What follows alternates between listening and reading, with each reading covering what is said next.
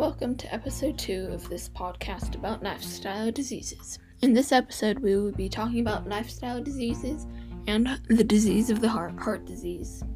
A lifestyle disease is a disease that you get from a certain lifestyle, like say smoking.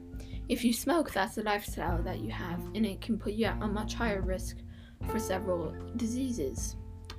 Cardiovascular disease is a disease of the heart and can cause several problems with your brain, bloodstream, and any part of your body. You're at higher risk if you're smoking, if people in your family have had it before, or if you just have high blood pressure regularly. Right now, to reduce your risk, you can exercise more, you can eat less red meat and more like fish and vegetables and fruits. You can get at least 8 hours of sleep every night. You can yearly or monthly visit doctors to see if you're developing symptoms of it, and don't smoke.